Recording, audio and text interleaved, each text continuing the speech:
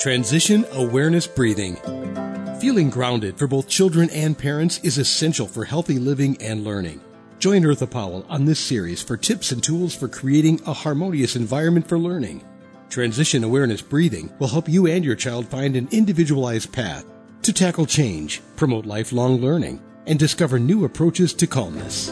Welcome, everyone. This is Eartha, and I am so touched and honored to have a special guest on our show today for Transition Awareness Breathing.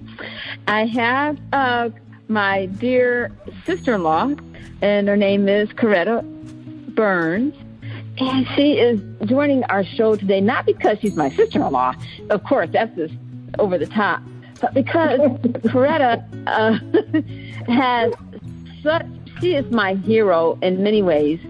And she has been through experiences that from a distance I have really admired her tenacity and her positivity. And so we have talked on our show about change and being positive. I thought Coretta would be such a wonderful person to share exactly how it looks like instead of me talking.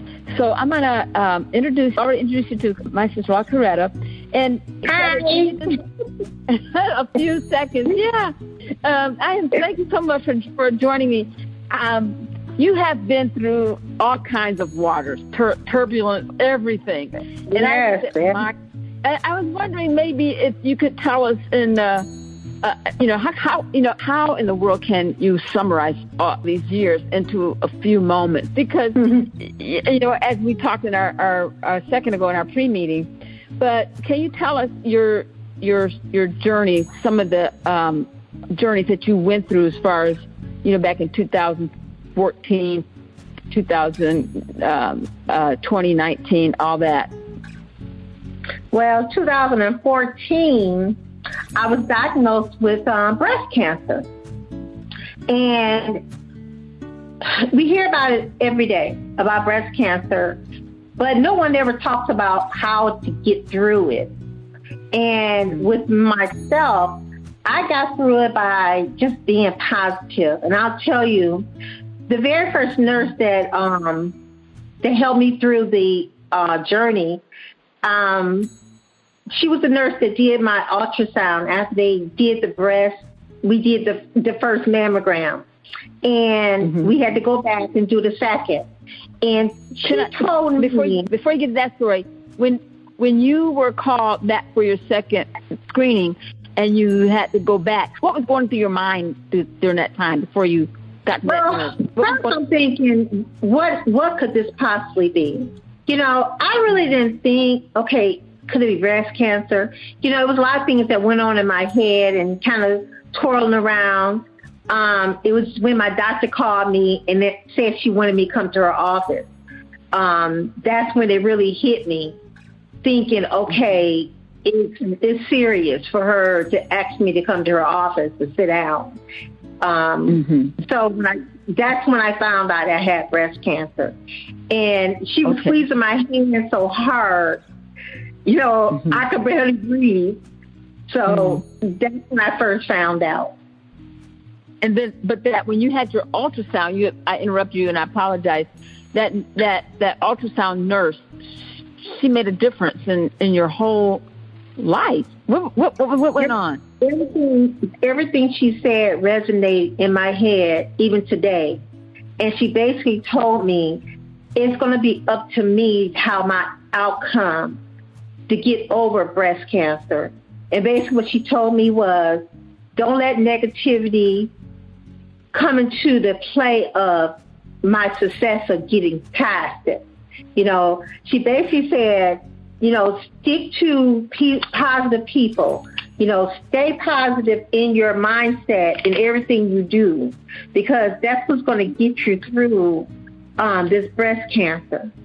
And her words of wisdom, and I know she's probably seen many of women that came through there, but her telling me to stay positive and not let pity and self-pity allow me to get in the mix of that fight, because it is a fight. And it depends on you, how you get through it. And so when you had that conversation when she gave you those golden words, stay positive and don't get sucked in with the pity. So when you got to your doctor's office and the doctor's squeezing your hand, but that's when it hit you that this was real? Yeah, it was real. And it was like, okay, now it's on. So now what you do is you follow everything the advice that your doctors give you. Make sure you take notes and things of that nature. You know, I took a book in with me and I wrote down things that I need to remember. Some things I didn't once I got home. So I started taking a book with me and I put the doctor's names and what they said and when I went in. So a lot of things, that started me on my journey of writing things down. Okay, I'm going to tell you that too, Eartha. So I wrote things down, and that too what got me through, because I wrote things down and made myself go back and look at the things that I wrote in my book, and that helped me out a whole lot too. But you have to stay positive yourself. You can't just allow people to ride this on. This is your ride. People can ride along your coattail all they want, but this is your ride. And it's up to you to get through it. It's not up to anybody else. It's up to you. So you kind of have to accept, so to speak, that this is my journey. What do you do when negativity, and it could be the purest intentions, and maybe people don't really mean to be negative. And sometimes they don't, Eartha. Sometimes you have to stop and say, I'm okay, and, I had to learn a long time ago, I pray for myself. And you can ask other people pray for you, but you don't know the intentions of other people either. So what I do is I pray for myself. I speak to myself. I talk to myself. It may sound crazy sometimes when you say you talk to yourself, but you do. You have to talk to yourself and get yourself an understanding of what's going on around you and what you're doing. So I did. I talked to myself. And what I talked to myself was about when I first went to the doctor and that first surgeon, I wanted to go in with a vengeance. I wanted to get it done, taken care of. And that doctor said, no, I think you should just start off doing a lumpectomy, which is just a part of your breast. And in my head, that's not what I wanted to do. But, he spoke me down, and I went ahead for it. And I said, going forward, I'll tell anybody, if that's what you want to do, you tell the doctor, no, this is my body. This is what I want to do. And I wish I wouldn't have had to go through it a second time around. But it is what it is. And I let him downplay it. But after that experience, and I went back to see him, and he still said there was still breast cancer there. I said, never again. I said, no, I want to go someplace that people do this all the time. People work on breast cancer all the time. So the surgeon that did the lumpectomy, that wasn't a place where they did lumpectomies all the time? No, he didn't do cancer all the time. And I didn't feel like he didn't educate me on the things I need to know, because I was new going in. Like, who gets breast cancer all the time? So you don't really know the questions to ask, what to say. You're listening to them and you're getting information from them. But if you don't feel like you're getting fed enough education, you go somewhere else. It's exactly what I did. I picked myself up. I started calling around the bigger place that does this all the time. I got an appointment. I got in. I saw a doctor, and we hit it off perfectly. And I said, this is a doctor for me. And that's who did my actual mastectomy. So you have to be comfortable in your own skin. So when you're asking questions, that can be kind of scary if you don't know. It is. I mean, it is scary. You have this diagnosis, and it's one of the most serious diagnoses I can even imagine. And now you're pulling yourself together to ask questions. What was that like? can you put that into words? It was hard because, one, you don't know all the terminology, and you don't know all the words of what's coming into breast cancer. You don't even know what you're going to do after the breast cancer, the things that they do. You don't know any of those things. And so going in, you're a newbie. The best you can do is either, you can always research. But research is not going to tell you everything that you need to know about you. So the best thing you do is you don't let your doctor come in for a second and leave the room. You stop them. Say, listen, I want to know this, this, and this. Don't let them out the room so quick. Because sometimes they want to give you 15 minutes and they're out of there. And sometimes you have to stop them and say, I have more questions. What do I do now? How long is this going to take? What do I do after that? What kind of clothes do I wear after work? It's a lot of things that you don't know. When I got mine done, I didn't know what to do because I still had the other breast. So the other breast is one size, and then you have another size. I didn't know those questions. I didn't think about that. I didn't think about what's take place after the first. So, and that's one thing that you mentioned, that it's so important to go to a place where they do those procedures all the time. All the time. Yeah. You mentioned about your meeting with the oncologist.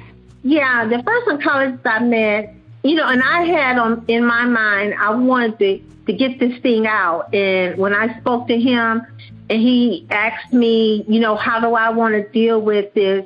And I told him, I said, I want to get it done. I want the whole breast to be gone. And he was agreeing to me. But then when I got to the surgeon, that first surgeon, he said, well, if I was his mom or sister, he would say, let's not do it aggressively. Thinking, let's do it aggressively. And so he talked me down, and I said, okay, which I wish I hadn't. But, he talked me down. He said, no, let's do the lumpectomy. But a lot of times with the lumpectomy, they may not get all the cancer. So then that means you have to go back again, and which we call, you would have to do the whole mastectomy, which takes the whole breast away. So I felt like I was kind of backwards, but in the end, I still got that breast done. I'm glad that I got that done, but I'm also glad that I took upon myself to go to a place that does these procedures all the time. Yeah. And everything that they do is cancer. So I felt comfortable once I went to that facility. So any fear or anxiety, how did that? The fear and anxiety, it's the unknown. Anything that we don't know about or have an idea of educated about, that's always a fear. Fear going in was, let's just get it done. Let me move on with my life. Let me fix this however I can do it. Stay positive. Do everything they tell you to do. If you need to go to classes, they have classes also. Classes that teach you either how to do your wound care when you get home. If you're not really sure of it, you can say, I want to go to a class. I want to make sure I'm doing this right. Making sure I have enough bandages at home and the prep of it. So it's up to you. You have to ask the questions. You have to tell them, where do I get more bandages at? If you're not sure where the medical supply stores are, you ask them those questions. But of course, you're going in, you don't know all this stuff. Going to those classes was really helpful. It was helpful. It was very helpful. Even the class I had to go to, they show you how to milk your line. And I'm glad I went, because them just showing you one time, once you get home, it's a whole different story. Because once you get home, you're not used to a line being inside of your wound, inside of your body, holding on to it enough so that you don't pull it out your wound, and making sure all the fluid is going into the bag. It's a process. It's something that you don't know on a normal basis. You get through it. You have to get through it, and you will. You will get through it, but you have to stay positive. You have to stay positive every day. You keep mentioning you got to get through it. You got to move on. You got to be positive. It seems like that was your primary mission, was to get through it and to stay positive. It was. And I was marching through it. because that was like my whole motive was I'm gonna live and I'm gonna survive this. You know, this is not gonna take me down. It's gonna have to take more than this to get me, you know, down like that. But yeah, my biggest thing is I gotta move on. This is just one thing in life, but I can move on. I know I can. So your motivation was living and to move on, and you found that spiritual connection within you, and it seemed like that was like a lifesaver. It seemed. Oh yeah. This is the end of part 1 in the episode of what the power of positivity really looks like in the face of fire. Thank you, Coretta, for opening your heart and sharing your thoughts and your wholehearted experience. May we all learn from you in the power of your positivity and your strength to keep moving, and your tenacity and determination to live. Join us again and listen to part 2 of our episode as Coretta takes us into another part of her story as she shares the second fire that she is extinguishing with her positivity, with her strength to move, and her desire to live. I look forward to talking to you again next time. Have a great day. Be sure and pick up a copy of Eartha's new book, Tab Mindfulness, Awareness and Coloring Activities in a Pandemic World. It's not just an ordinary coloring book. It features 23 illustrations to stimulate thought, relaxation, and creativity for anyone between the ages of 4 and 94. Increase your positive self-talk energy. Unlock new creative paths. Transform your time once or twice a week to create beautiful art while strengthening confidence, building positive self-talk, and sensitize self-awareness. Tab Mindfulness, Awareness and Coloring Activities in a Pandemic World. It's available now at Amazon.com.